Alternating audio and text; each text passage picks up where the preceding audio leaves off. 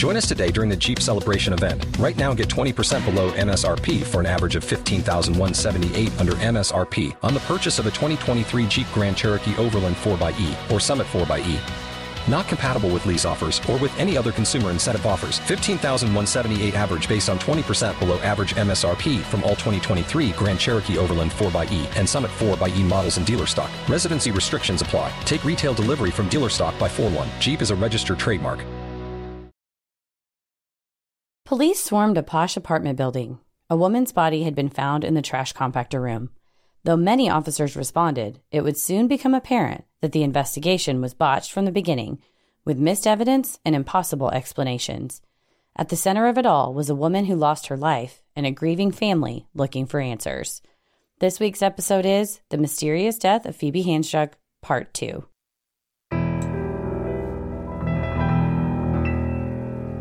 A bump in the night, your heart fills with dread.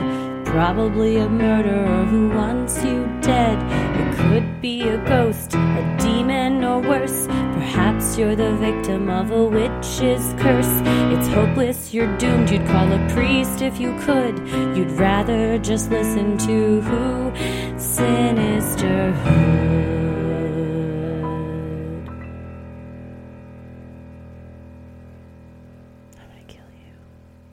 Well, we had quite a response to episode 1. Thanks to everybody who sent DMs, commented on Instagram, Facebook, talked about it on the Patreon Facebook group. We really appreciate all of the feedback, especially regarding our repeated refrain and disclaimer that Ann Hampel has been cleared by the coroner and have any responsibility, and we're not suggesting otherwise, because folks are free to make their own decisions, opinions, once we've laid out the evidence, and that's what we're doing. Mm-hmm. Yes. I wasn't aware that it seems like this isn't a really well-known case. A lot of people, our listeners from Australia even said, people don't talk about this enough. We're so glad that it's getting more attention. There is a whole podcast that's dedicated to it called Phoebe's Fall, and there's been some other shows that have covered it. To me, it seems like it would be everybody would know about it because it's so strange. Mm-hmm. If not, I'm glad that we can hopefully help bring some attention to this. Yeah, for sure, because I think we talked about it in the first one. It was one where it was probably going to be forgotten and left behind, but for her very tenacious family reaching out to the creators of the Phoebe's Fall podcast, mm-hmm. who are both journalists and work with the Sydney Morning Herald and the Age magazines, like their affiliated magazine, and the fact that they looked into it and said, yes, what we're about to talk about in this episode, among other things, but yes, this is something that we want to publicize, and that was back 2016, and her family is still searching for answers. So any amount of attention I think that we can bring on it, and part 3 we're going to talk about more of the legal aspects and definitely the law issues and some laws that have been changed, and then other laws that still need to be changed, because I know we all feel a little bit, you feel hopeless reading something like this. If this could happen to her, is it you? Could it be your own daughter that goes through something like this? And the way the system is set up, they just get completely forgotten. So hopefully we'll be able to address that in the next one as well. And more people knowing about it, more people can, reach out to lawmakers, regulators, whoever are in charge to make some type of difference. Yeah, this is going to be 3 parts now. So we originally thought 2, like so many times when we do a multi-parter, we start digging into it and then realize there's just too much. And to give everybody's brains a rest and not have to digest all the information in like 2.5 hours, we're going to break it up into 3. So we'll also in the third one be talking about some other stuff that's happened that gives us pause. Yes. Possibly related. So possibly related. And this one is definitely, it's primarily just day of all the evidence at the crime scene, because it's vital that we understand what reality is, because part 3, we're going to analyze what the coroner said reality was, which we will see is not, they're 2 different things. There's 2 different takes, and not even just interpretation, just flat out 2 different. Like you're living in 2 different, like a multiverse theory. Yes, it's bizarre. Mm-hmm. So we want to make sure you have every single fact so you can make your own conclusion as well. Absolutely. Well, I'm Christy. I'm Heather. And let's get into it. On December 2nd, 2010, well-connected events promoter and son of 2 prominent judges, Ant Hampel, was in his luxury apartment in Melbourne, Australia. He had arrived home at 6:09 p.m. to quite a scene. His girlfriend Phoebe was missing. The apartment was disorderly, with broken glass on the kitchen floor, a couch cushion torn up, and blood on the keyboard and mouse of his girlfriend's computer. Her purse and its contents was on the counter, except for her sunglasses, which were nowhere to be found. Her hair straightener was plugged in and turned on, and several candles had been lit. Also inside her purse was her key fob, which you cannot get in or out of the building without it. By all accounts, this scene would lead me to believe that someone, if they were going to leave the apartment, they didn't intend on being gone for long. They were going to come right back. There was open flames, you don't leave your hair straightener and stuff like that plugged in if you're going to be gone. It's a danger. And then also, if you're planning on leaving to go very far, you're not going to get very far without your purse. Yes, or shoes. And there's also 2 glasses on the counter with liquid in them. Mm-hmm. So it seems like maybe there was somebody having a drink, there was a scuffle. Who knows? Yes. That's just based on the evidence. Aunt spoke with Phoebe's father around 6:53 p.m. on December 2nd, letting him know that his daughter was missing. According to the book Into the Darkness, the source of that phone call is contested. Aunt insisted he called Lynn from his own phone. According to Lynn's phone records, Aunt answered Lynn's call from Phoebe's phone.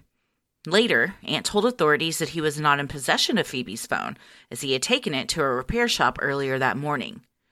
During the call, Lynn suggested Aunt report Phoebe missing, but Aunt refused, saying that police wouldn't act until 48 hours had passed.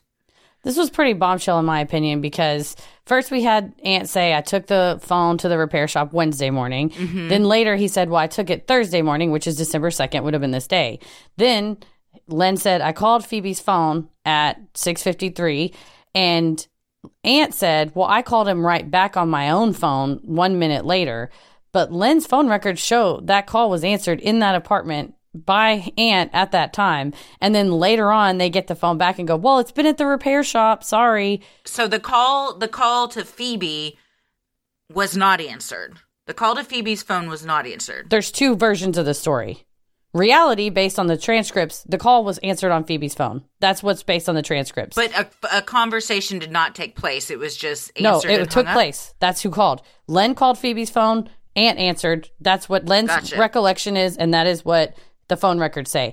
Aunt's recollection and what was adopted by the authorities as the truth is that Len called Phoebe's phone. Nobody answered. Seconds later, Aunt happened to just call Len at that exact moment, not because he was set off by any type of a phone call, because the phone wasn't in the apartment. It gets confusing because, again, there's like reality of based on evidence and facts, and then there's the official version that is mostly based on Aunt Hampel's version and then was adopted almost wholesale by the coroner.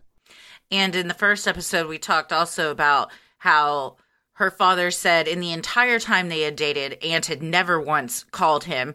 So it was strange that he was calling him at all. And even stranger that he just happened to think to call him because they were going to be late for dinner and not because, he had just called Phoebe's phone.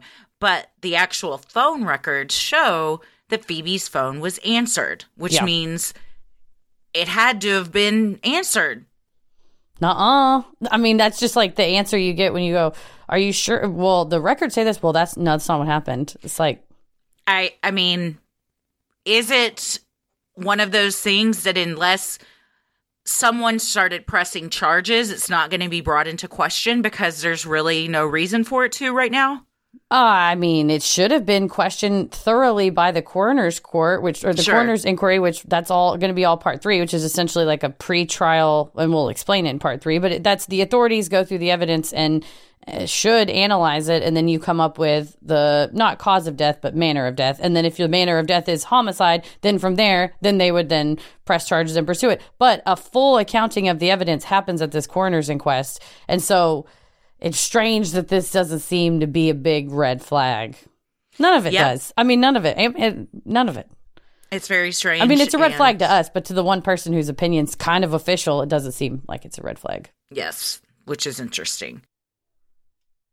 After talking with Lynn, Aunt ordered takeout food. While he waited for his food delivery, police cars swarmed the building downstairs. Betel Azula, known as Beth, worked as a concierge at the Valencia building in Melbourne. She had already had a busy day on December 2nd, with 2 fire alarms being set off by contractors working on the penthouse. The last of the firefighters responding to the second alarm left the building by 6:35 p.m. Beth walked into the building's trash compactor room just after 7, looking for a broom and dustpan in order to clean up some crumbs left in the elevator. She tried opening the door, but had to push much harder than usual. When the automatic lights in the room kicked on, a horrible scene was revealed.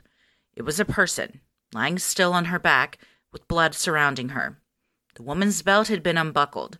Her jeans were around her knees. Her sunglasses were beside her. There was a trail of blood leading from an overturned plastic rubbish bin to where the body rested. It appeared the woman had gone through the building's trash chute system. Residents in the building could take their trash to rubbish rooms on each floor, which contained small chutes into which they would place their rubbish bags. The chutes were 1 meter off the floor, or a little over 3 feet, and only opened 22 centimeters, or about 8 inches. From the chute, the rubbish went down an angled drop to a vertical drop into a compactor. After the compactor crushed the rubbish, it was pushed into a plastic bin. So if you envision this, we've seen it. It's like a wall. You pull a handle on a little door that's in the wall. It opens up. You drop your trash in. That's it. It's like the where you drop it in, there's a angle for a couple of feet, and then it just drops down. And in this one specifically, it did that, and then it dropped down 12 stories. Yes. Yeah. It's like, it pulls down like a mail chute, like what you, you know, but it's, and then the 8 inches, there's also a little lock that if you push harder, you can make it open larger, but it also contracts the inner opening essentially to prevent anybody from going down it. That's how it's functioned. It's literally just for garbage. And it's not just an open chute that you can just open and jump into. The way that it's set up is it's got a fail safe, basically, that it only opens 8 inches. And if you yank it down further than 8 inches, there's two little hooks on either side, like little stumps that stick out on either side. If you pull it down harder than that, a part in the back kind of shoots up. So, to keep somebody from yanking it open and trying to climb in. Mm-hmm. Yes. Beth was understandably terrified at the discovery. Her first call was to her boss, building manager Eric Giamario. She told him what she had found. He told her to call police. When officers arrived on the scene, medical responders were also in tow. But when EMTs tried accessing the body to check for signs of life or perform life-saving measures, they were told by police it was a crime scene and that they couldn't enter. Even with it being a crime scene, no core body temperature was taken. No pathologist was called to the scene, and Phoebe's time of death was never determined, meaning she could have still been alive when first responders arrived. This, I think, is one of the most egregious errors in this entire case, even if it's a crime scene. They say signs of life is the number one thing that you check for when you arrive on the scene. You just go in and you check this. I mean, all you have to do is put your fingers on her neck, and if she doesn't have a pulse, then leave. But the fact that they were like, nope. Yeah, it's very strange that even if it was a crime scene, you put on gloves, you're paramedics, your job is to see if somebody's alive. It's not like you're disturbing a crime scene if you're saving a life. Yeah, just put on the little booties on your shoes, or like I said, just two steps in, because she was up against the door. I mean, just lean in, feel if she's alive, and then if not, then lead out. And then a huge issue that Roland Legg, which is an expert that's commented on this case, and Lauren Campbell both said was, if it's something like this where it's such a bizarre case, that they said if the pathologist doesn't take the core body temperature, like if they don't want to dispatch them out, then at the very least the undertakers on site should have done it, and it just never got done to even guess when her time of death was. Yeah, and to think that she may have not been dead. That's the worst. And, I mean, obviously she wasn't alive enough to communicate or anything, but if she still had a pulse and there was a chance that she could have still been saved, that's just, it adds so much more to this whole story. Yeah, so it's just one of the most egregious parts of it. It appeared Phoebe's body had traveled down through the trash chute. Blood evidence showed that she had been alive when she fell out of the bottom of the chute, but barely. The compactor had caught her foot, severing bones and arteries. It remained attached only by tendons. Like a bag of trash, Phoebe's body was then dumped into a plastic bin before she crawled around on the floor looking for an exit. Because it was pitch black, she was unsuccessful in locating the door. Alone and in the dark, Phoebe eventually bled out. And there's actual crime scene photos of how the compactor works. Is it basically there's a conveyor belt that all of these different, it's the type of a trash bin that kind of we have in Dallas where it's a tall plastic bin with the lid that lifts. And on the conveyor belt, the bins will go to the end of the compactor and it knows whenever it's full and it moves it down to the next bin. It moves it down to the next bin. So there was a bag of trash in the bottom of this bin, and then fell on top of it, and when she fell on top of it, that bin that she was in tumped over, and so then she ended up on the ground after the compactor, the manufacturer who made the compactor, and it was set to automatic, but when it was automatic, it always chomped down twice. So it would crush once, crush twice, and then push. And so they, based on the marks on her body and the damage to her foot, is that she was crushed twice and then pushed into the bin, and then the bin fell, and then that's where she was laying, and then had crawled around and left blood stains on the floor. It's one of the more tragic ways I can imagine losing your life. Definitely. How alone and scared you are just in the dark. Mm-hmm. And the fall, they determined, would take about 3 seconds. So count out 3 seconds. That's enough time for you to realize what's going on. Oh, absolutely. At 8:03 p.m., Aunt buzzed up the Thai food delivery driver. Aunt told Phoebe's mom in a recorded conversation that it was the delivery person who asked Aunt why so many police cars were around the building. When Aunt went downstairs to inquire with police what was going on, he was told the body of a female had been found.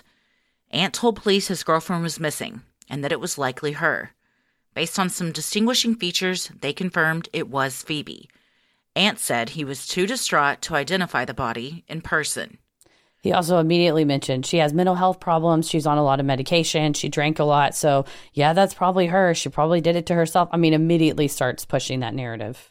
And if that's the first thing you hear as the cop, and then you walk into this beautiful high-rise apartment and, there's some bizarre signs, nothing straight out right looks like it couldn't have been possibly a suicide, you might not even think to question it. And then when you find out that people in real high up positions are also connected to this in a way that might give you a little even more incentive not to question things. Yeah, might give you a little bit of pause. And one of our Instagram commenters, my apologies for not remembering the screen name, pointed out this is stigmatization of mental health at its finest. This is 2010. The second they mentioned, it was a hysterical woman that was distraught with this. She was on medication for her brain. People back then and today, honestly, some people still have this gut reaction of like, oh, well, of course it was that. And the sad thing is people with mental health struggles are then victimized more, and then their perpetrators aren't caught because you say, oh, well, no one could have done anything to stop this. They did it to themselves. Mm-hmm. She was drunk. She was on sleeping pills.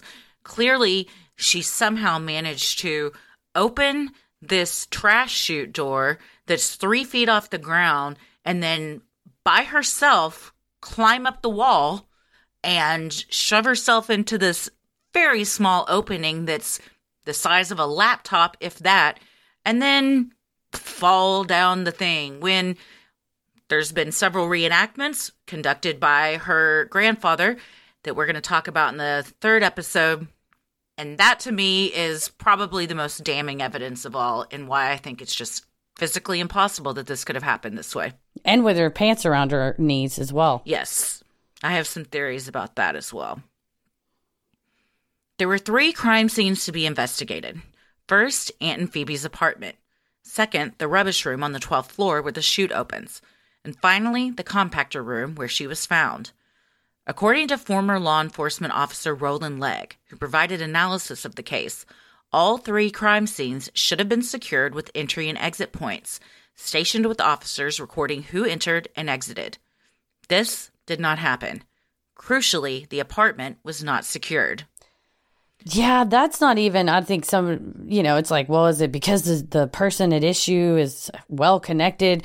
This part just sounds bumbling. That it was, or that it was a rich building in a ritzy part of town, and that you don't want to bother everybody and say, you're not allowed to go in these areas, you can't go in the lift, you can't go in this part of the floor, like shut down part of the 12th floor.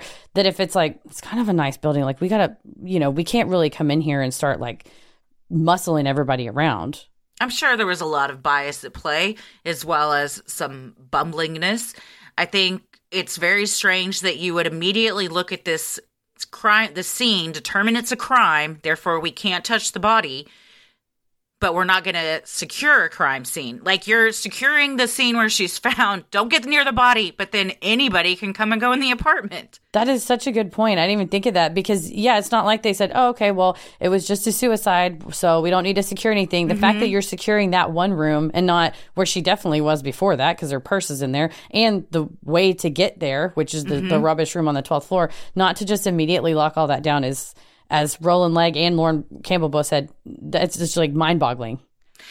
When the statistics of if a partner is found dead, 9 out of 10 times it's the partner that did it, and they're letting him come and go in the apartment that they shared. So, I mean, of all the places that should be secured, and the one person that should be removed from the situation and taken at the very least down to the station.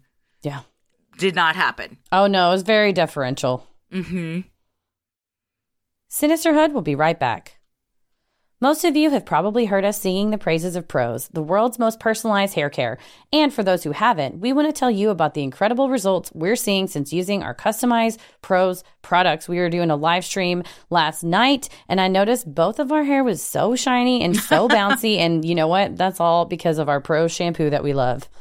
Prose knows there's more to you than just your hair type. They've given over 1 million consultations with their in-depth hair quiz, which is how we got started. By analyzing over 85 personal factors, Prose determines a unique blend of ingredients to treat your exact concerns. I'm moving soon, so I'm going to have to update my Prose profile to include a new zip code, which I don't think is going to change my formula much because it's 10 minutes from where I currently live. It just happens to be a different zip code. But it could. You never know. And it's cool that if it did, it would take that into consideration. That's Prose for you. Prose has a review and refine feature, which lets you tweak your formula for any reason, like Christy's change of address, hair color, or diet. And you've actually used this before you moved, too, right? You can change fragrances. Yes, I've had several fragrances. They're all lovely. As a carbon neutral certified B Corp, Prose is also an industry leader in clean and responsible beauty. All their ingredients are sustainably sourced, ethically gathered, and cruelty-free. They're also the first custom beauty brand to go carbon neutral. If you're not 100% positive Prose is the best hair care you've ever had, they will take the products back, no questions asked. Prose is a healthy hair regimen with your name all over it. Take your free in-depth hair consultation and get 15% off your first order today. Go to prose.com/creepy. That's prose.com/creepy for your free in-depth hair consultation and 15% off. This show is sponsored by BetterHelp. Things get really hectic around the holidays. It's just a really, really tough time for me, and I don't know how to handle it all the time. There's no manual, but you know what? There's no manual for life, but there is therapy and my BetterHelp therapist. Yeah, unfortunately, life does not come with the user manual. So when it's not working for you, it's normal to feel stuck. Navigating any of life's challenges can make you feel unsure, whether it's a career change, a new relationship, or becoming a parent. Therapists are trained to help you figure out the cause of challenging emotions and learn productive coping skills, which makes therapy the closest thing to a guided tour of the complex engine called you. BetterHelp has connected over 3 million people with licensed therapists. It's convenient and accessible anywhere, 100% online. I love my BetterHelp therapist. I come with questions prepared. She always has follow-ups. She sends me wonderful messages, has given me great recommendations on books. And it's just like nice to have an established relationship and know that there's somebody out there that's looking out for me and I can touch base when I need it. Have a little sounding board, especially during what is a very stressful time of year for a lot of people. As the world's largest therapy service, BetterHelp has matched 3 million people with professionally licensed embedded therapists, available 100% online. Plus, it's affordable. Just fill out a brief questionnaire to match with a therapist. If things aren't clicking, you can easily switch to a new therapist anytime. It couldn't be simpler. No waiting rooms, no traffic, no endless searching for the right therapist. Learn more and save 10% off your first month at betterhelp.com/sinister. That's BetterHelp, HELP.com/sinister. In a room downstairs in the apartment building, Ant called his mother and stepfather. His father, the retired Supreme Court judge, and his stepmom, the sitting county court judge, were out of town at the time. He also called his longtime friend and her husband. They arrived and waited with Ant in the room downstairs. He had already called Phoebe's father and broke the news. Lynn then called Phoebe's mother, Natalie, who was devastated. Natalie called her own mom, Phoebe's grandma and close confidant, Jeanette, to tell her as well. Jeanette was heartbroken and also perplexed. She had texted Aunt earlier in the day asking about Phoebe's well-being and received a reply at 8:35 a.m. It read, "Thanks, Marm. She is sleeping beauty right now and not the beast she was. Resting well, and I've explained now is the time to heal. Then, when she feels okay, we'll work out a plan." It gives me pause, this whole bit. Not the beast she was. I don't like that. It also implies a conversation had happened that was about their relationship problems, or he had texted her that Phoebe was arguing, or if you say she's not the beast she was, to me that means that you could have called her a beast before. Or that she was being a beast. Well, and she had sent that odd text message the day before about checking into hospital and tomato soup and things. And so Jeanette wanted to check in on her. And I don't like the phrase, "I've explained now is the time to heal," because as a person who is in a relationship with someone much older, I think I talked about it last time, there's a lot of, "Okay, kiddo, I'll tell you how it's going to be. Mm-hmm. Let me tell you how it's going to be." So this definitely, I did not like that. I've explained that this is how it's going to be. Though police were on the scene, the investigation did not follow protocol, according to both Roland Legg and retired detective Lauren Campbell, who was also Phoebe's grandfather. In the shuffle of the many police officers and supporters of Aunt Hample who were in and out of the building, several items of evidence were either lost or overlooked. And Len came to the building with Phoebe's brother Tom, and they were not allowed to see her body. They were told not to. And then they kept, like you said, Aunt was not taken downtown. He was kept in a little room downstairs and talked to there. So it's kind of, to me, it's like, that's her dad. You should let her dad identify her body or see her. But it was sort of, the focus was less on that and more on, let's talk to Aunt. And obviously, we don't know a ton about Australia protocols, but here, most likely, Aunt would have been taken to a police station and not questioned at another room in an apartment building. I don't know if that's just because of who he was and how wealthy, or if that's more, they play it a little more fast and loose over there. But it is very odd that he wasn't at all considered a suspect, even though they were saying this is a crime scene. But then very quickly that changed into, nah, it's not a crime scene. She killed herself.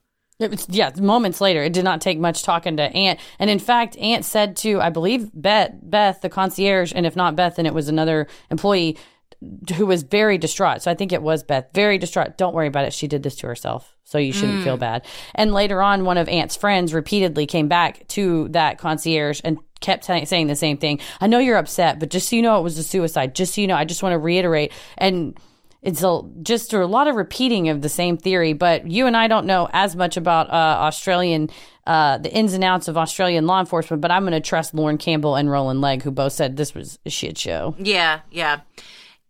I don't know if I had discovered a body that someone telling me, "Don't worry about it, she did this to herself," would make me feel any better. In fact, that would probably make me feel worse. It would indeed, yes. Yeah, and also, why are you worried about me? Like, wouldn't you be distraught? Yeah, if my love of my life and significant other had just been found brutally killed, I don't think I would be going around talking to anybody, really. I'd be probably in a padded room, hysterical somewhere. But everyone grieves differently, and everyone handles situations differently. That's what it seems Aunt like. Hample has been cleared. Yeah, he's been cleared of the corner of all involvement. We're not suggesting otherwise. Blood had been found on Phoebe's laptop, mouse, and desk. According to Lauren's analysis, there was blood on a computer mouse pad, and a door architrave, the latter being the only blood stain in the apartment, which was DNA tested. Inquiries into the ripped couch cushion were never made, and the broken glass found on the floor was never tested to determine from where it came. Additionally, 2 unbroken glasses that were partially filled with some type of drink were found at the scene. Those glasses were not dusted for fingerprints, and the contents of the glasses were not tested. And granted, the dog rips shit up all the time. So a lot of people are like, it could have been the dog. The dog rips up couch cushions. That's all well and good. Does the dog eat glass? Does the dog pour himself a glass of vodka for him and a buddy and leave it on the top? So it's one of those things where if one single piece, I'll give you the couch cushion. If you watch a dog put its jaws into the foam and tear, and you go, well, it matches the other one. I don't have to go into an analysis of this. But the glass especially, and the glasses on the tabletop, come on. It seemed like she was preparing to go out, maybe having a drink with someone. Her hair straightener was plugged in, so she's doing her hair for some reason. There's candles lit, so it's kind of a mood and everything. It, by all accounts, the dog was not having a dog party with somebody else there. I would not look. I mean, I'll give you the cushion, but the rest of it is very sus, and even weirder that you wouldn't. It's just. To me, it almost has to be intentional because it's so egregious to overlook such basic detective things. Yes. I mean, this is like you're watching NCIS and the things that you have to like piece together. It's not difficult for just the layperson to look at this and say, she was found dead at the bottom of a trash chute. The last place she was, there were 2 glasses. So, somebody must have been there with her. We should probably test those glasses for DNA to see who may have been with her so we can find out what happened. And I wondered, too, absolutely, why they, that, and why don't you look at how much wax is melted in the candle? Has it been burning for 6 hours or 30 minutes? Or how hot is the straightener? Is it like burning hot where the plastic is melting, or had it just been turned on? Simple things. And also, I wonder if it would help anybody to know that it was fairly well known that if the dog was left alone for too long of a period of time, he would freak out and rip up couch cushions. And he had ripped one and had started in on another. So that timing also can help, that I think things didn't happen in the last hour. So the timeline of things might not be as black and white as they were trying to paint it. The couch cushion could have happened long after the glass and the blood and everything. Yes. CCTV footage had captured Phoebe leaving the Valencia earlier in the day with her dog. This would be the last time Phoebe was seen alive. Additional CCTV footage was not obtained within the 2-day window when it would have been preserved. Instead, police requested a private company get the footage 2 days after the crime, when most had already been recorded over. Later, when Phoebe's grandfather asked for the hard drive so he could investigate for himself, he was told the police had lost the hard drive altogether. Footage was only saved from 3 of the 14 total cameras in the building. And when you start to talk about incompetence versus, I don't know, maybe a cover-up, the gentleman that was in charge of the CCTV footage told police on the scene at the time, hey, you should come download this right away because the machine's been fucking up and it's supposed to record over every 2 days, but sometimes it goes longer than 2 days. So if you want to go ahead and grab it now, I can help y'all to grab it now. And they were like, could you go back in your office and shut up, please? And he's just like, are you sure you don't want me to like pull it or touch it? They're like, no, just leave it. It's fine. And then 2 days later, when they come back, only a fraction of it's left. And some of it no one will ever see because Aunt Hample's lawyers said that no one can ever see it. It's been hidden. Yeah. It's, this is my own opinion based on the evidence at hand. Yes. To me, the only thing that would make all of this happen so quickly, and by that I mean for the police to immediately change from going, this is a crime scene, to, nope, this is a suicide, nothing needs to be investigated, everybody shut it down, we're going back to the station, is a phone call to tell the person in charge, we're good, y'all don't need to look into this any further. Yeah, or comments from people on the scene, any number of people on the scene, not law enforcement, but, involved in the investigation, going, do you know who this is? Do you know who his dad is? Do you know who this is? I mean, That's the last names right there. I'm trying to think who it would be equivalent to in the States, as well as far as like notoriety and wealth. I mean, he's like a state Supreme Court justice because it's a Supreme Court of Victoria justice. So, I mean, it doesn't take a lot for people to make a couple of phone calls and be like, do you know who I am? Yeah. And especially when you're super powerful in like a region or an area, even we may not have heard of them, but in that area, they're a huge fish in a little pond. Alec Murdoch. Oh, there you go. Yeah, it's very similar to the Murdochs. You have Paul fucking up doing wild shit, and it's like on the scene, Paul says, "Don't you know who my daddy is? Don't put handcuffs on me. Don't you know who my daddy is?" Mm-hmm. Yeah. I'm not saying that was said here. I'm just saying that happened in the Murdoch case. Yes. But and like that too. Everyone in that town knew who they were. They ran the show. We didn't know who they were until the story broke of all the shit that had happened. But, in this area in Melbourne, Ann Hampel was very well known, as was his family. Yes.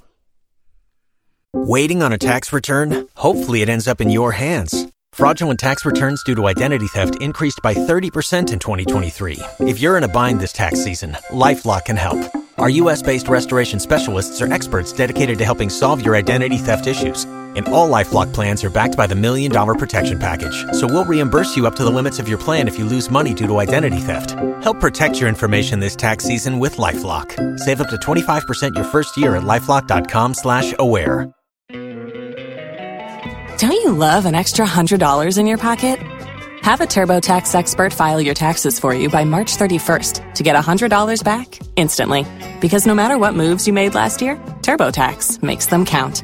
That means getting $100 back and 100% accurate taxes, only from Intuit TurboTax. Must file by 3/31. Credit only applicable to federal filing fees with TurboTax full service. Offer can be modified or terminated at any time. Very quickly, the narrative that Phoebe had died by suicide began to form. Based on the scene in the apartment, both the Hampels and authorities came to the conclusion that Phoebe had dropped a glass, partially cleaned up the pieces, and then walked to the garbage chute to dispose of them. At that point, Phoebe, who would have been under the influence of alcohol and Stilnox, threw the trash bag down the chute before climbing into it on her own accord and plummeting to her eventual death. When the handle to the chute was dusted for prints, none were found, from Phoebe or anyone else. There was also no blood found on the handle of the chute, disrupting the police's theory that the blood found in the apartment was from Phoebe cutting her hand on the broken glass. A trash bag containing broken glass was never located, and no pieces of glass were found in the refuse room. In the bottom of the bin into which she fell, there was a bag, and it was not their trash, and there was no glass. So whatever went down right before her wasn't hers. Yeah. Only she went down. The rest of the glass, nobody said, okay, let's grab all the other bags to see what bags in this room possibly could have trash. It just all went bye-bye. It disappeared to the landfill and gone. And the idea that she broke the glass and then walked only with the single piece of glass to throw it away, maybe if you're on Stilnox and alcohol, maybe, but the wiping of the fingerprints, if I may say so. Yeah, I mean, because the other stuff is speculation to a point of, did she have a bag? Did she have the glass?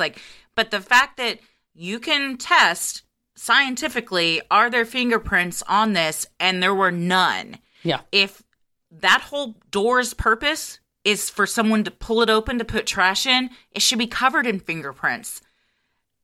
How are 0 fingerprints on there? Especially when the narrative that you're painting is she opened this chute, she pulled the handle down herself, shimmied herself up this. When we talk in episode 3 about the reenactments, and there are videos of it, I'm watching these going, there's no way in hell that somebody could do this sober, let alone drunk and on Ambien. But then, if she managed to, how would there not be fingerprints? How would there not be blood? None of that makes sense unless it had been wiped down. Yes. And it would be, so in my head, I was like, okay, well, let's give the benefit of the doubt. Let's say like a maid, the concierge was good about sweeping crumbs out of the elevator, everything. However, you're about to learn next, there's blood in the room. So whoever wiped down missed the blood and did not, you know what I mean? So it's like, if you're coming in and say, okay, well, it's my daily rounds as the maid of the building is I have to go around and clean every refuse room and make sure it's not filthy. And I wiped it down. It just so happened I wiped that down. Why would they have wiped the handle where the fingerprints would be, but not the door or the floor where the blood was? So it seemed like an intentional wiping off of the fingerprints of the door handle and of the chute handle. And I don't think if you've lodged yourself in there so high and drunk that you just have no no idea what you're doing, that you were like, well, let me reach around and wipe my handprints off and then shoot myself down I there. don't even think it would be physically possible. I don't think so either when you watch the reenactment. Yeah. I think it was an intentional wiping of the handle and an accidental leaving of the other blood. Correct. Blood was discovered on the door that led to the rubbish room on the 12th floor and on the concrete floor of the room. Police photographed it and took samples. Outside the building, police found and took swabs of blood in the elevator, on the control panel, and on the floor, plus a trail of blood also leading to the parking area down in B1, according to Into the Darkness. Another officer reported boot prints outside of Aunt and Phoebe's apartment. Based on the print stride, the person was either tall or running. The building was kept immaculately clean, so the prints wouldn't have been there long. The prints were noted, but never photographed or measured. Yes, things Another like this. Keystone Cops situation here.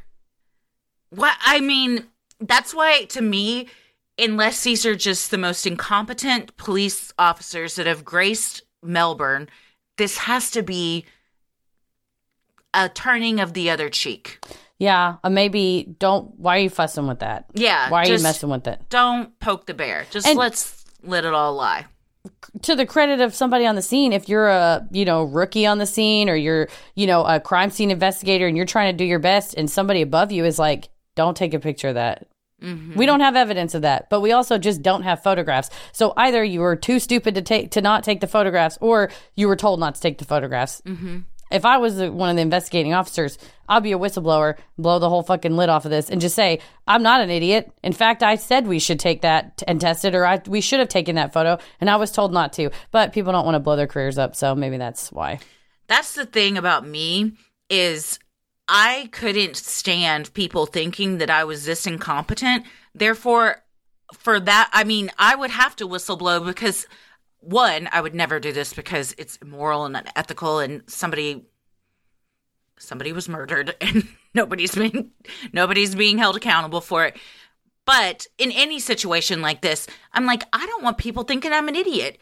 So I would want to clear my name and be like, no, we're not all bumbling idiots. Like this, they told us. I took a picture, and the next thing I know, I was told to delete it. Yeah. Or I went to go take a picture, and all of a sudden, it had been swept up. Yeah.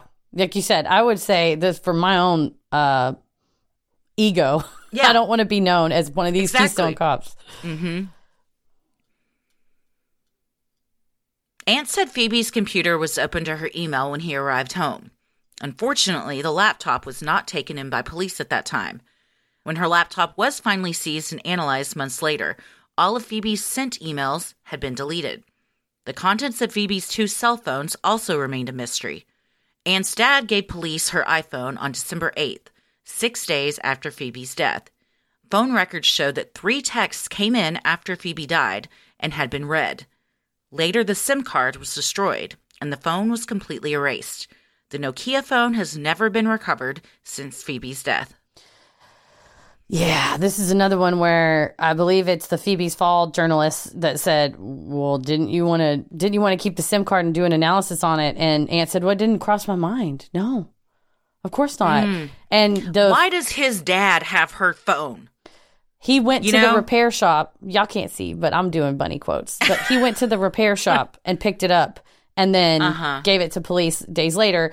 The phone records showing that the text from her friends after she died that had come in and definitely were read, Aunt was like, well, I don't remember reading them.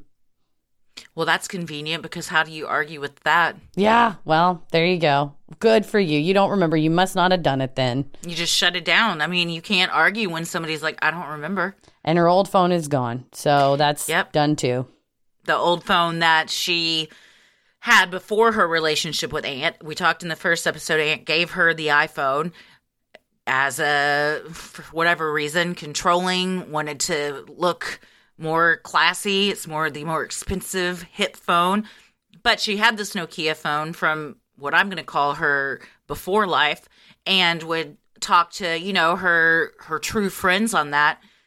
So it makes me wonder, why would that phone not have come into play? Why do we still not know where that is? What was on there that nobody wanted to see. Yeah, what phone records, what text messages, and the laptop not being seized until months later. That's This okay. so stupid. Y'all, it's okay. They did it because they didn't want to invade Ant's privacy. They said it in the final report. They said we couldn't take the laptop from the crime scene because he might have had private information on it. And It's her laptop. If you put private information on somebody else's laptop, that's on you. Also, this is an investigation into a death. It shouldn't matter. Yeah, to me, it's an odd thing to say. It was cool, though. That's fine that they left it. They didn't need to take it. And it's like, who are you in charge of? Why are you in charge of anything? What do you mean it's okay? It's okay that they left a fucking laptop that God knows what she sent. And then, because, spoiler alert, everyone said it was a suicide, Google won't produce the emails. They will only produce emails if there's a homicide. And Really? Yep. So, like a court order has to say it's a homicide in order for them to release emails? Yep. Google so if they're all deleted from the sent folder, which, ding, ding, ding, ding, red flag, why? Why? I mean, who goes in and deletes their emails when you are, like, actively using your email? You know what I mean? Like, You might go in after you've done something bad and delete that, but she was dead. But so she couldn't have. Yeah, someone deleted all of her emails. The only person that had them was Ant, but I'm just saying someone deleted them. I'm saying he had the computer. Someone deleted the emails. I'm not saying he did it. I'm just saying we can all do math. Yes, this is math that I am capable of. At the scene, police interviewed Ant as well as Lynn, who arrived after 8 p.m. Both explained Phoebe's prior struggles with mental health. Ant was interviewed in a downstairs room of the Valencia. His friend who was in the room later told author Robin Bowles that Ant had been on the floor in the fetal position, sobbing. However, a detective who interviewed Ant at the time observed that there were no signs of crying. No red eyes, no mucus, and no tears on Ant's face. As the officer in the room typed out Ant's statements, Ant offered to do it himself since it would be faster. Look at that. He's interested in efficiency. I can't imagine that I would be able to see through my tears to even use a keyboard, or my hands would be shaking so bad I couldn't if I had just learned all of this about my loved one. So this is very bizarre. It's bizarre that they're at his residence essentially doing this and not at a police station. You know, there's a reason. I mean, there's lots of reasons why the police take you to the police station to do this kind of stuff. But one of them is because we're more comfortable when we're in a place of familiarity. You know what I mean? So we want to they want you to be a little uncomfortable. So they have the upper hand. Mm-hmm. Ant very much had the upper hand in this. I'm not even going to call it questioning as much as, hey, can you tell us what happened? They allowed him to give a statement. He was not being interrogated. Correct. I would not, under U.S. law, this would not be a custodial interrogation because he was freely in this room. He had friends with them. Like, he would never be. So a custodial interrogation usually happens when someone is a suspect. So at this point, they're treating him like a witness. And what gets me is that, and I highly recommend Robin Bowles' book. It's extremely thorough. That, along with the Phoebe's Fall podcast, as well as anything in the show notes. The sources on this are not a lot, but the ones that we have are very thorough. And this one, you know, if Ant was on the floor sobbing or like, I can't even get up, I can't even see her body, fake crying, but the officer's like, I have eyes. I see him. His eyes aren't red. There's no mucus, no tears. And was sitting there typing slowly. And I imagine if somebody's a controlling person and an irritated, maybe would be like, just let me do it. Get out of the way. But he, not being too obvious, said, I can type faster. I'll just type it. And like you said, interesting that's our focus is not, I'm so devastated. I'll just tell you what happened. I can't even think straight to type, but be like, give me the, I'll type it. Give it to me. Give me the keyboard. I'll do it. Also, how are you going to do that if you're on the floor in the fetal position sobbing? And I believe that's one of the quotes in Robin Bowles' book is, how are you even going to type if you're laying on if you can't even stand? Mm-hmm. Well, suddenly he found the strength. It makes me just want to throw up, honestly. The whole thing is just nauseating. How wealth and power and being white can just get you so many things. And meanwhile, it's the worst day of her family's life by a landslide. And they are being treated like They're outsiders. They're strangers. They're being given the least amount of courtesy of anyone involved in this whole thing. Mm-hmm. Meanwhile, it's like, what can we do to make you more comfortable, Mr. Hample? Exactly. Yeah. Sinisterhood will be right back. If your doctor can recite every line from the movie Ferris Bueller's Day Off but can't remember your name, it's time to get a new doctor with ZocDoc. It's my favorite movie. I didn't even think of that, but it's my favorite movie. It's a weird thing. If you go in and they're like, Bueller, and I'm like, it's actually McKinney, and they're like, Bueller. You're like, I got to get a new doctor, man. ZocDoc, got your back. You would. Well, ZocDoc makes it easy to find quality doctors in your network and in your neighborhood. Plus, with real verified patient reviews, you can find the right doctor for you, one that actually remembers your name. We both use ZocDoc, and we love it because we were able to find quality doctors. Christy is my best friend, and she vets everything, which makes me feel really loved that she thinks I'm good enough to be her best friend.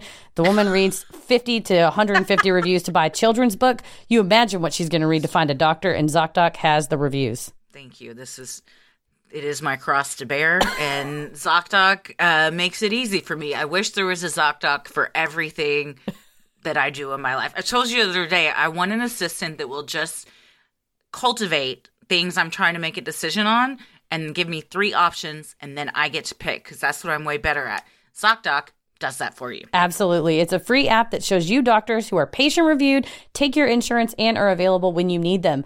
On ZocDoc, you can find every specialist under the sun, whether you're trying to straighten those teeth, fix an achy back, get that mole checked out, or anything else, ZocDoc has you covered.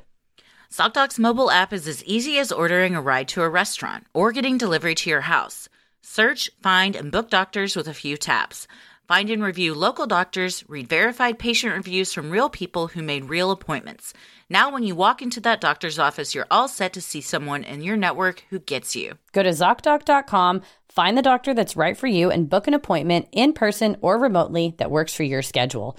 Every month, millions of people use ZocDoc, and we are 2 of them. It's our go-to when we need to find and book a quality doctor. Go to ZocDoc.com/creepy and download the ZocDoc app for free. Then start your search for a top-rated doctor today. Many are available within 24 hours. That's ZocDoc.com/creepy. ZocDoc.com/creepy. Phoebe's body was removed from the building around 2:45 a.m. the next morning. The undertakers noted that she was wearing jeans with a leather belt, both of which had been pulled down below her knees. Additionally, she had on her bra and underpants along with a gray t-shirt, but no shoes or socks. Her right foot had almost been severed by the machine, and she suffered from cuts and scrapes on her legs, back, and buttocks. She also had a laceration on her jaw and a black mark around her right eye. Small ovoid bruises were also visible on her upper arms and hands, usually caused by someone's grip. Well, that's all stuff that would not have been caused by falling down the chute. Those were pre-existing injuries. Yes, and the bruises would have been, they were in stages of healing. They weren't like super fresh. In the surveillance footage, she's wearing a gray tank top. So I don't know if that is just she was wearing the same tank top as before, or if, when they wrote down in the report, in the Undertaker's report, what she was wearing, instead of saying tank top, they said t-shirt. But something to note as well. But what I cannot get over is the ovoid bruises on her upper arms and hands, which when you're being abused by someone, let me tell you, that's where they grab you. Yeah. It's also weird that her pants were down. There's different theories as to why this may have been. Some have said maybe while she was still conscious, was trying to use the belt or something to kind of tie off the wound on her foot. Others have said that it was almost like she was interrupted as she was getting dressed in the apartment, and maybe in a state of getting ready, something happened, and so she wasn't able to finish doing that. But she's barefoot. She's got her sunglasses on. She's, half dressed. It's some of it seems like she was getting ready to go out. Other parts of it seem like she was just having a night at home. So there's a lot of conflicting things. I think because she had scrapes on her legs and back and buttocks, that leads me to think, and I believe her grandfather's theory is the same, that her jeans were around her ankles before she went in the trash chute. And if you were trying to put a body in the trash chute, it's very difficult to get their legs to stay together, especially if they're somewhat unconscious. And if you pulled their pants down around their knees, it keeps their legs very neatly together, so their feet stay side by side. So all you have to do is pull the trash chute, stick their feet in, and they slide right in. It's extremely easy if you have a large man holding the victim, opening the trash chute and slipping them in. Without the pants around the knees, there's some foot issues. The feet won't quite go in there, but with the pants around the knees, it's very simple to just open it and slide the person in. Her grandfather said that? Yes. That's why he's a detective. Yes, because he tested it. In his many tests, he's like, well, let's try it with trying to get the, like you said, the person that was shaped like her to do it on their own sober. It was impossible pretty much, and without them actually getting stuck in it, honestly. But yeah, when you look at the physicality of dropping someone who's playing dead, playing or unconscious at the very least, because she was alive at the bottom of the trash chute, based on the crushing of the ankle and the way she bled out, your heart would still be pumping. But unconscious, you're like a rag doll, right? You can't get somebody in. But if all you need really is to get their legs in. Yeah. You just pull the pants down around the knees. That's a really good point. The next morning, Phoebe's parents arrived at the coroner's office to identify her body. They were told that they could not make decisions about their daughter's body, as Ant had already registered to be senior next of kin due to his de facto relationship with Phoebe. A de facto relationship is equivalent to a common law marriage in the United States. Her parents were puzzled, given the relative newness of the relationship and Ant's insistence on calling Phoebe his flatmate at times and collecting rent from her. May I read to you what the requirements are under the Federal Circuit and Family Court of Australia to be a de facto relationship? Please do. All right. 2 years. They were together at least 2 years. Okay, that's the same in U.S. as common law, I believe. Phoebe and Ant were together 14 months. Okay, well, right there, then that shouldn't... 12 Yeah. plus 12 is 24. They have a child. They were registered. That they had significant contributions by one person to the other person. That they're it's like just based on number one, they were together 2 years. He should not have been allowed to have registered as that. And her parents. I mean, you can imagine her parents were devastated at this time. Also, the irony of this, at this time, her parents were under the impression it was a suicide.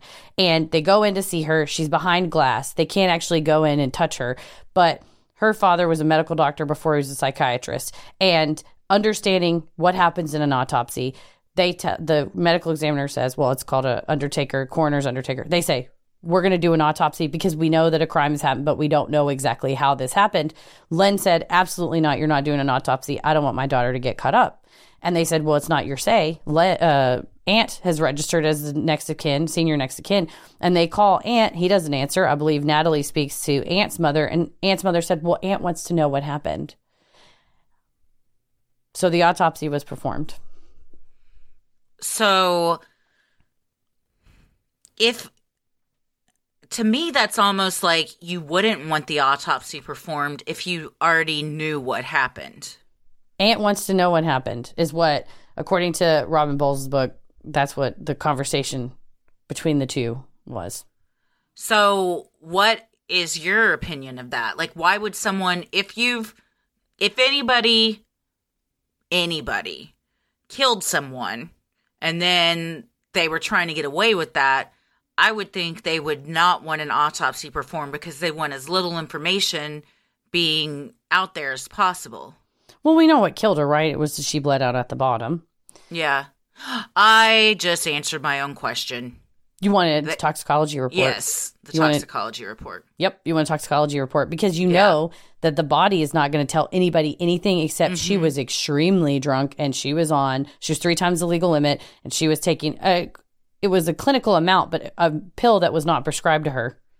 And mixing that with alcohol. Yes. Even in a prescribed amount can have really adverse effects. But that makes sense. If you wanted someone's reputation, in your opinion, would be tarnished, and you can also continue your narrative of suicide and mental anguish, you would probably want the toxicology report to come out that helps your story. You would want people to know she was 3 times the legal limit. Yes. Yeah. And on still knocks.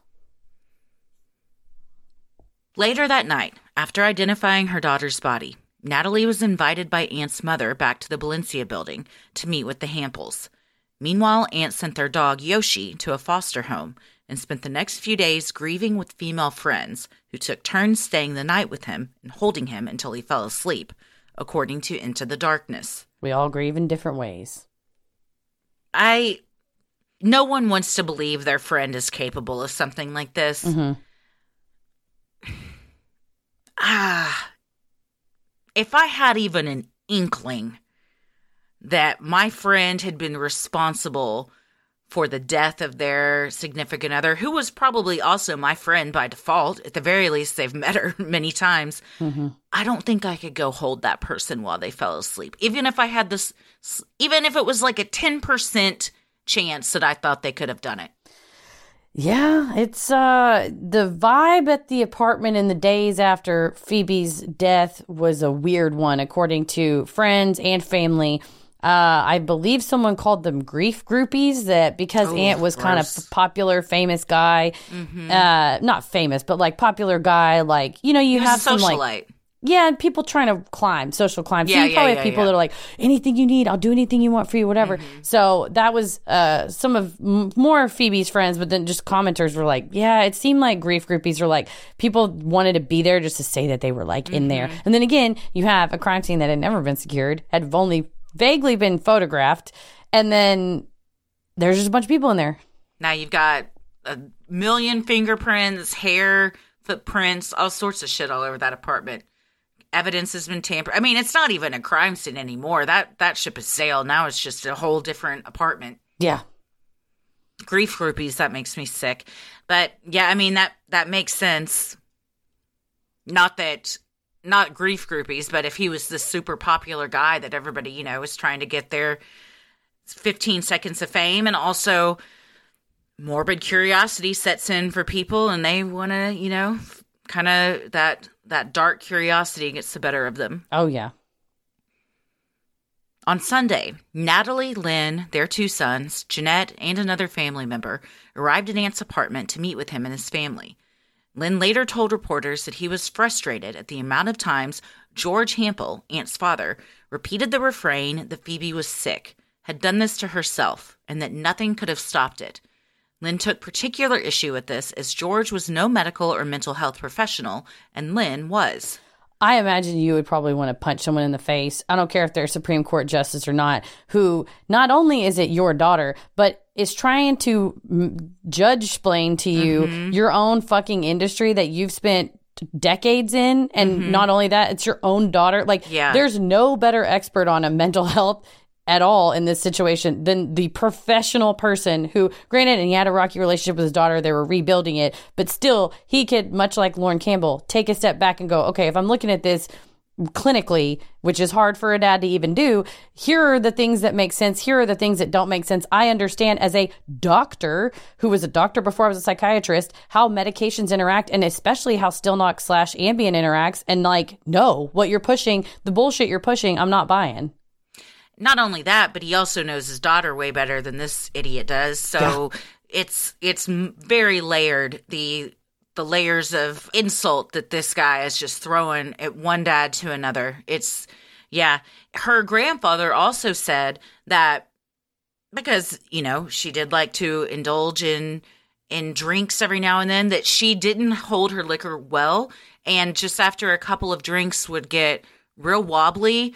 So when you know that about someone too, it is even harder to imagine that she would have been capable of climbing into this trash chute when she's stumbling around, and that's how she's known to act when she's drunk. Yeah, they would use the word clumsy, that she became extremely clumsy. The whole description of this meeting makes me extremely sick and uncomfortable, and it feels to me like the Handsjuk family was being manipulated. Oh, yeah. I mean, it's very strong-armed. They're having them come to the apartment that your daughter shared with their son. Why aren't you meeting at like a neutral ground?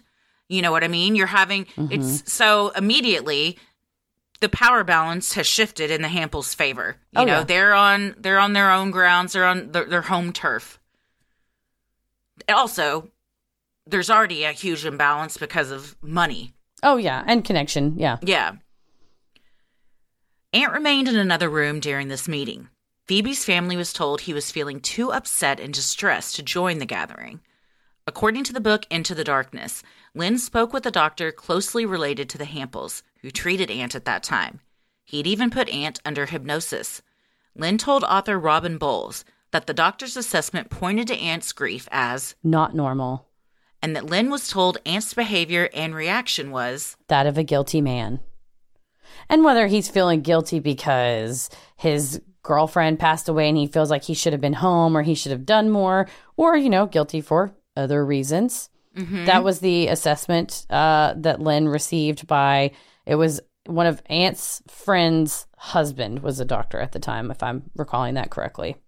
If she did die by suicide, she didn't, and he knows that he was abusive to her, then you could feel guilty.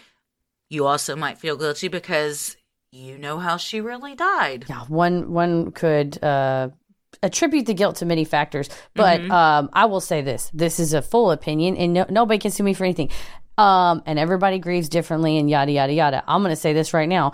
You're a fucking piece of shit if you think that your sadness is more, that you're too distressed and you're more distressed than fucking Natalie Handsjuk. Go fuck yourself. Mm-hmm. The fact that he played poor pitiful me this whole fucking time and could not man up and face her fucking parents. I'm sorry, I'm getting so mad. But like I said, reading and listening to Natalie and listening to Lynn recount how this meeting went, it's so abhorrent how he fucking acted like a prince locked up in his room while his mommy and daddy were walking around handling everything for him. As so usual, he's a fucking baby. As they had his whole life. Yeah, exactly. Cleaning up after their little baby boy prince.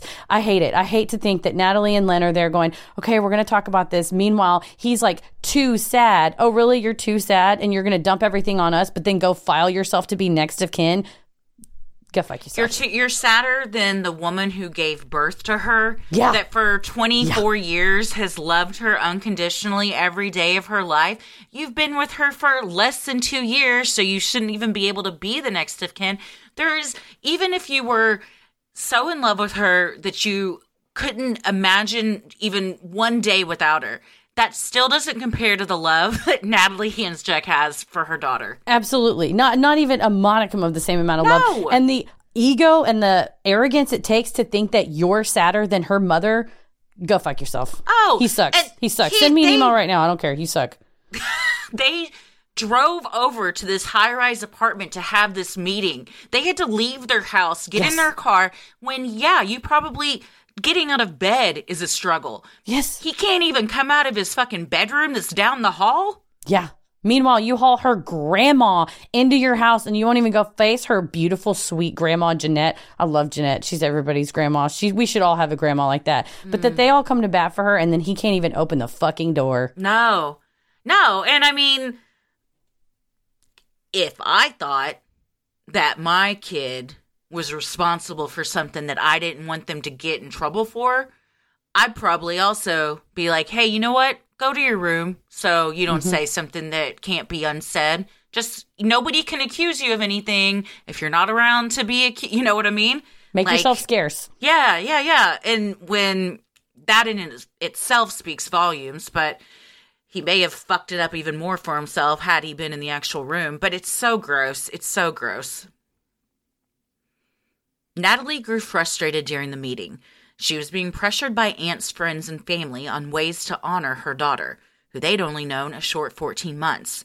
Ant wouldn't even face them, so she and the rest of the family decided to leave. Why are the friends there? You're going to tell her how to honor her daughter? Oh my God. Like you said, the judge-splaining, but I think it goes beyond that. It's like wealth-splaining or like caste-splaining. You know what I mean? Like, they think they are better than these people. And so, therefore, like, hey, you poor people that don't know how to do anything. We're going to tell you, because we're so nice and selfless, and also we're just so rich that we can't be wrong, that this is how you should do these things. Yeah, just so you know, this is what she deserves and what we think she would want. And it's like, you don't know my daughter. No. Fuck off. Look around this room.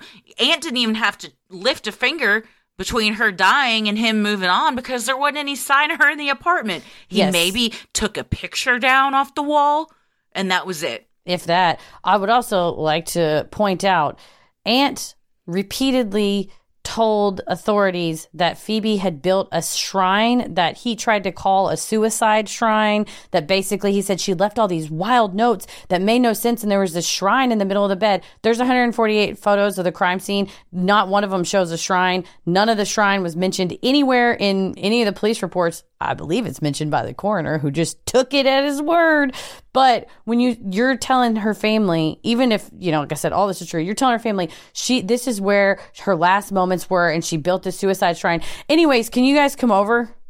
Yeah. You want to come over and be in here and hang out with us? And then on top of that, we're going to pressure you how the memorial service is. Repeat over and over, nobody could have done anything, and she did it to herself, and she was sick. And by the way, I'm not even going to face you. I'm actually just going to hang out in the other room. Like, this is so fucking insulting. It's unreal. Mm-hmm.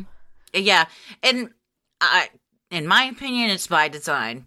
You like I said, when you're in your own surroundings and stuff, you act different. You have more confidence. This is like, you're more comfortable. It's like home field advantage, and I think they very much knew that. That's a really good way to put it. Absolutely. Yeah. Come over here. Yeah.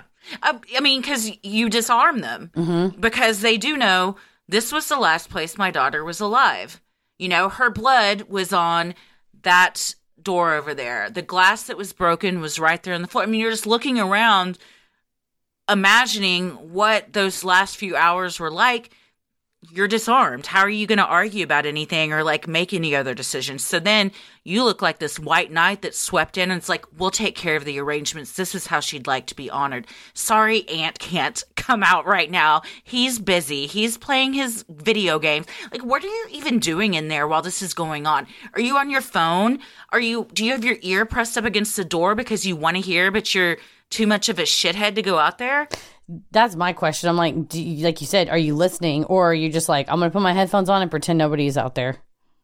Waiting on a tax return? Hopefully it ends up in your hands. Fraudulent tax returns due to identity theft increased by 30% in 2023. If you're in a bind this tax season, LifeLock can help. Our U.S.-based restoration specialists are experts dedicated to helping solve your identity theft issues. And all LifeLock plans are backed by the $1 Million Protection Package. So we'll reimburse you up to the limits of your plan if you lose money due to identity theft. Help protect your information this tax season with LifeLock. Save up to 25% your first year at LifeLock.com/aware. You've worked hard for what you have. Your money, your assets, your 401k, and home. Isn't it all worth protecting? Nearly 1 in 4 consumers have been a victim of identity theft. LifeLock Ultimate Plus helps protect your finances with up to $3 million in reimbursement.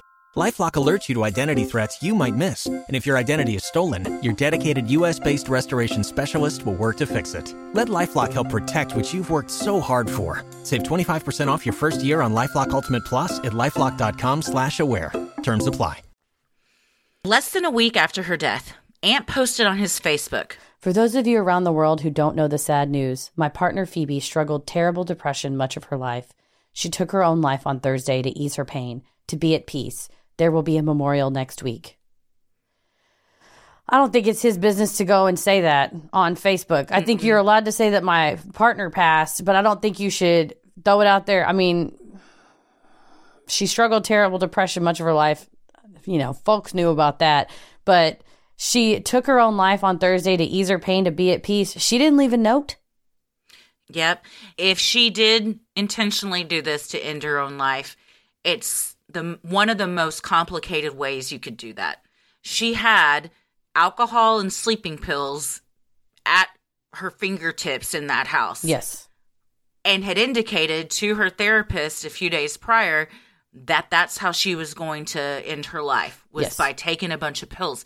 Why would you choose such a difficult route to end your life when also there's no guarantee that it even would? Yes, and because she survived the fall. Yeah, well, also, none of us know what's in a trash chute because we don't, you know what I mean? I wouldn't be like, this is definitely going to do what I'm setting out to do. I don't know how long of a drop it is, what's in there, I mean, so it just seems like it doesn't make any sense why you would go that direction. And just days later to say that without the full investigation finishing. I mean, he said that the night of. So he's getting out there before everybody else. It's a foregone conclusion. I mean, he's been saying it since moment one.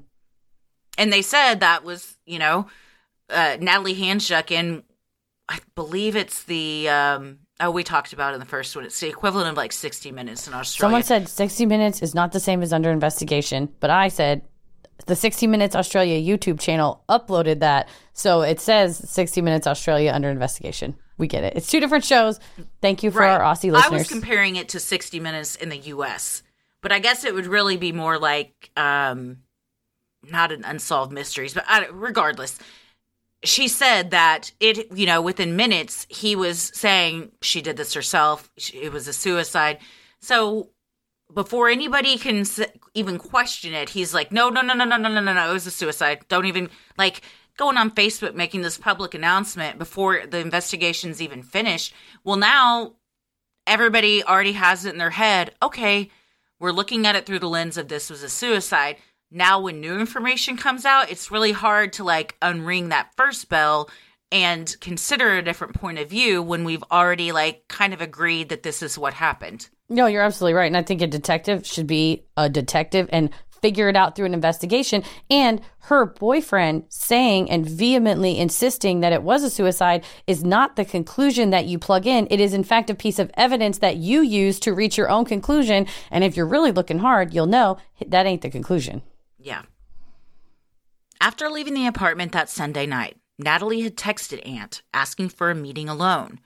She received a reply from Aunt's mom instead, telling Natalie to come back on Monday, December 6th. Natalie agreed. She told her father, Lauren, about the planned meeting. The retired detective had one suggestion for his daughter.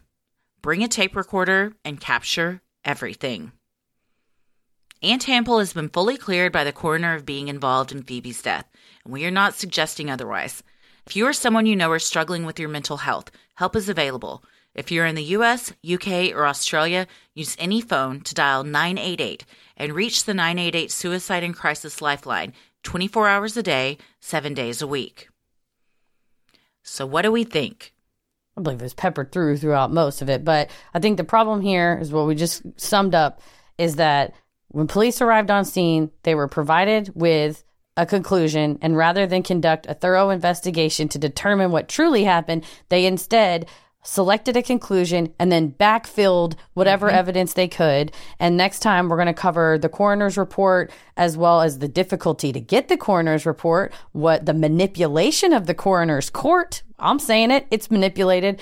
And when you see that there is just a narrative that's pushed and pushed and pushed and pushed and pushed, the amount of evidence that comes in the face of it, I think, becomes even more egregious. It'd be one thing to just go, you know what, we don't know what happened. We can't prove murder. We can't prove suicide. We can't prove anything. But to forcibly say, my partner Phoebe took her own life to ease her pain and be at peace, to me, he doth protest too much. Yeah, no, I was going to say the exact same thing. Much like Ellen Greenberg, they said very quickly, this is what happened, and they worked backwards to make all the quote-unquote evidence fit that narrative, instead of starting from the beginning and following the evidence to get to the correct conclusion. And just like Ellen Greenberg, too, the coroner was very compromised in that case as well. Yes. Coroners and judges. Yeah. I guess they got a tight relationship. I mean, it just goes to tell you, pay attention to who's elected, pay attention to who your elected officials are. Something like a coroner, I mean, that's usually a local thing that's probably not elected, but definitely, you know, your city councilor, your city manager, your mayor, whoever's in charge of that. I mean, noting the type of decisions people are making and trying to do as much as we can. Although, if you look at the Ellen Greenberg case, Josh Shapiro, who was the attorney general who refused to reopen the case and refused to go against the cops, he became elected governor. So you know what? Yeah. Sometimes shitbags fail upwards. So, and there's nothing we could do. Makes you feel real, I don't mean to end on a downer. I'll think of some really positive things for the next one. But well, this for now, isn't a positive case. I mean, positive at all. insofar as taking a horrible case like this and what can we do, A, to help this family specifically, and B, to help further families that are in the same scenario and, you know, faced with a similar situation. So right now I feel a little bit downtrodden, which is nothing to say of the amount of emotions that the Handsjuk family is going through, having lived with this day in, day out for now going on, I mean, it's almost exactly, it's a little over now, exactly 12 years ago, that is something that they have to wake up with and face every day, that their daughter is not only killed, but that they are facing insurmountable odds to actually get the justice that they want. And the whole family, you know, her grandfather as well, who's done so much. So much. And we'll deep dive into his analysis of the case next time, because he is, I'm going to go on record and say, the only one who's done the coroner's assisting attorney also. And they're pretty much in agreement. The ones that did a thorough vetting of all of the evidence, and the conclusion is not the same as the official one. To your point of what can people do in this situation to change laws or whatever, I don't know about changing laws, but I was thinking the other day that I think one way for these types of cases, and not just this case, but that if you expound out like these types of situations to be prevented, is for more of a spotlight to start being shown on them, to where like, just because you're rich and white and powerful doesn't mean that you get your way all the time. And when people start saying like, no, you can't do this, this is fucked up, and podcasts start covering these cases, I mean, the Murdoch stuff, that's all over the place now, you know, like Ellen Greenberg, now Phoebe Handsjuk, Kristen Smart, like all of those cases, it takes like journalists or podcasters to really blow a story up, and then the community and like, you know, just like regular people hearing about it and sharing it and talking about it. The more everyone knows about these things, the less likely they are to be allowed to continue to happen. So I think there's power in like almost this grassroots type of approach to it, where it's going to be hard to get a lot of laws changed, but it's easier to get a lot of eyeballs and ears on these types of cases. And the more that everybody knows about stuff like Phoebe's case, then it gets harder for the people to hide in plain sight. The pressure is put on them, and that's when you start to see cases being reopened, people deciding, okay, we're going to reinvestigate this, or now we are going to bring charges, because they do start getting pressured. These people, and by these people, I mean the rich, wealthy elite who have political connections that are rarely held accountable for things, they're used to getting their way and not being questioned. And when that changes, that's when they're the ones that are having to all of a sudden start to answer for stuff. You're absolutely right. And the truth dies in darkness is what they say. And journalists have been proven, and there's a ton of journalists on this case, as well as if someone's not out reading the local newspaper, if we have a podcast, or, you know, especially if you have more of like a Chris Lambert podcast where you solely focus on a single case, you hopefully do get more eyeballs on it. It's the Ahmaud Arbery case. The fellas that are the murderers in that case really tried to cover it up, buddy with the local law enforcement, got it was justified, and it was one single local journalist that said, nope, that doesn't make sense, I'm gonna dig, and then bigger media outlets jumped in on it. Then that's when you see federal charges being brought, a special prosecutor coming in. So you're right. I think the more people can know about cases like these, and then demand answers and say, this is what kind of society we living in. We say we have these laws, but if you're well connected enough, now they don't apply to you though. Like right. We want people to go to jail for doing wrong things, but not me, right?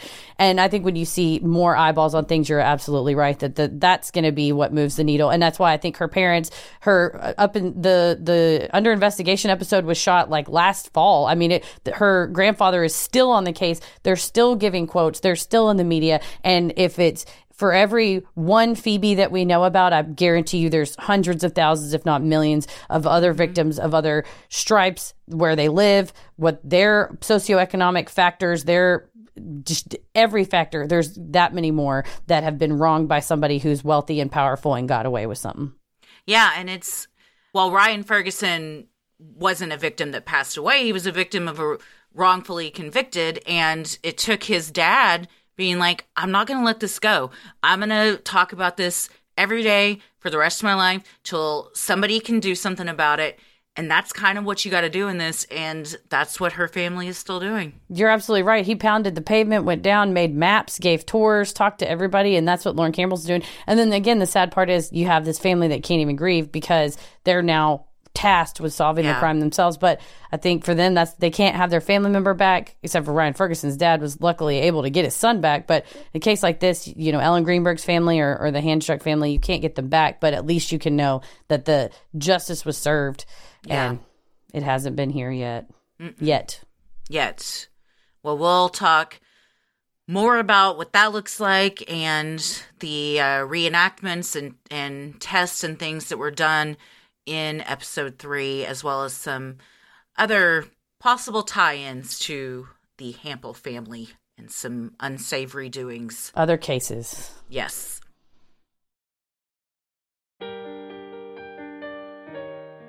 We love providing Sinisterhood to you at no cost, so if you like what you hear, consider supporting the show by donating to our Patreon.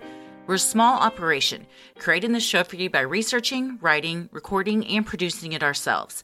Any amount is sincerely appreciated and helps offset the cost of making and hosting the show.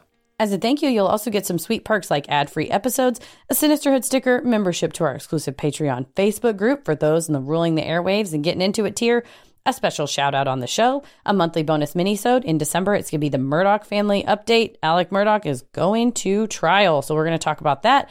And we also have patron-exclusive video and audio content, including Am I the Asshole?, Relationship Advice, Judge Christie, Dear Sinister, True Crime Headlines, and more.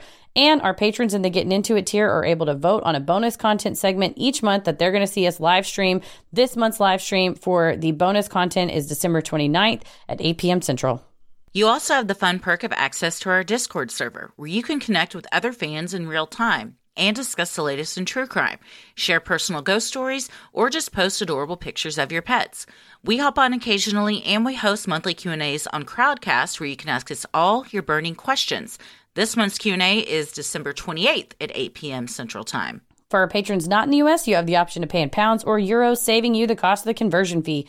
Annual memberships for all tiers are also now available. Those that select this option will be rewarded with a free month of membership. For more details on all of this and specific member tiers, visit Sinisterhood.com and click Patreon on the top banner.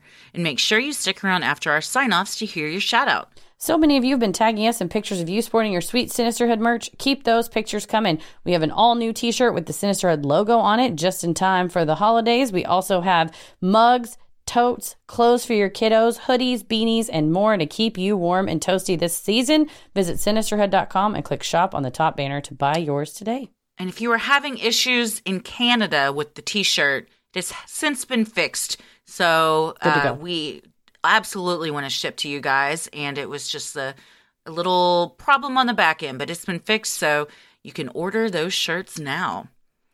The best thing you can do to help us grow is like, review, and follow on Apple Podcasts, Spotify, or wherever you listen to your podcast. And please tell a friend who you think would like us to check us out. You can also share any episode by clicking the 3 dots in the top right corner and share topic-based playlists from Spotify by visiting sinisterhood.com/playlist. All of this means so much to us and really helps podcasts like us get more exposure. You can follow us on Instagram and Twitter at SinisterhoodPod and like us on Facebook at Sinisterhood. We're also on YouTube and TikTok at Sinisterhood Podcast. Christy, where are you at? I am on Instagram at Christy M. Wallace and Twitter and TikTok at Christy or GTFO. Heather? I'm on the flaming dumpster fire that is now Twitter, The Remnants at MCK versus the World. And I am on TikTok and Instagram at Heather versus the World. Before we sign off, happy holidays. This will be our last episode before Christmas. Yes. And not New Year's, but whatever, if you're celebrating Hanukkah, Christmas, Kwanzaa, anything else, nothing at all. However you celebrate and with whoever you celebrate, we hope you have a wonderful time. We are so very thankful of all of you. We couldn't do this without you all. As always, the devil rules the airwaves. Happy Festivus. And keep it creepy.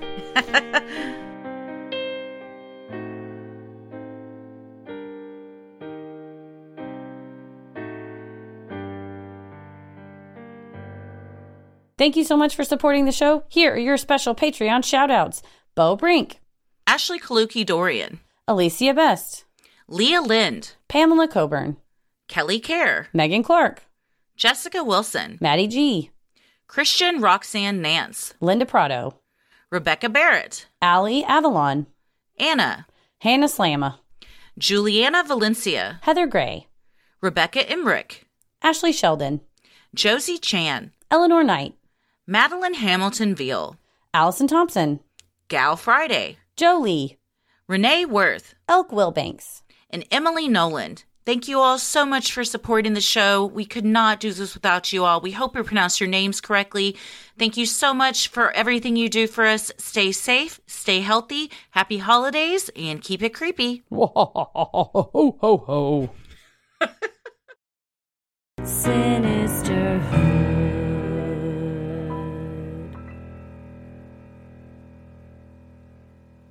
I'm gonna kill you.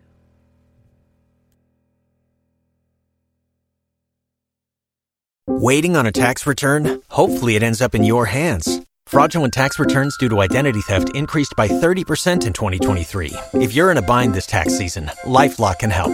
Our U.S.-based restoration specialists are experts dedicated to helping solve your identity theft issues. And all LifeLock plans are backed by the $1 Million Protection Package. So we'll reimburse you up to the limits of your plan if you lose money due to identity theft. Help protect your information this tax season with LifeLock. Save up to 25% your first year at LifeLock.com/aware.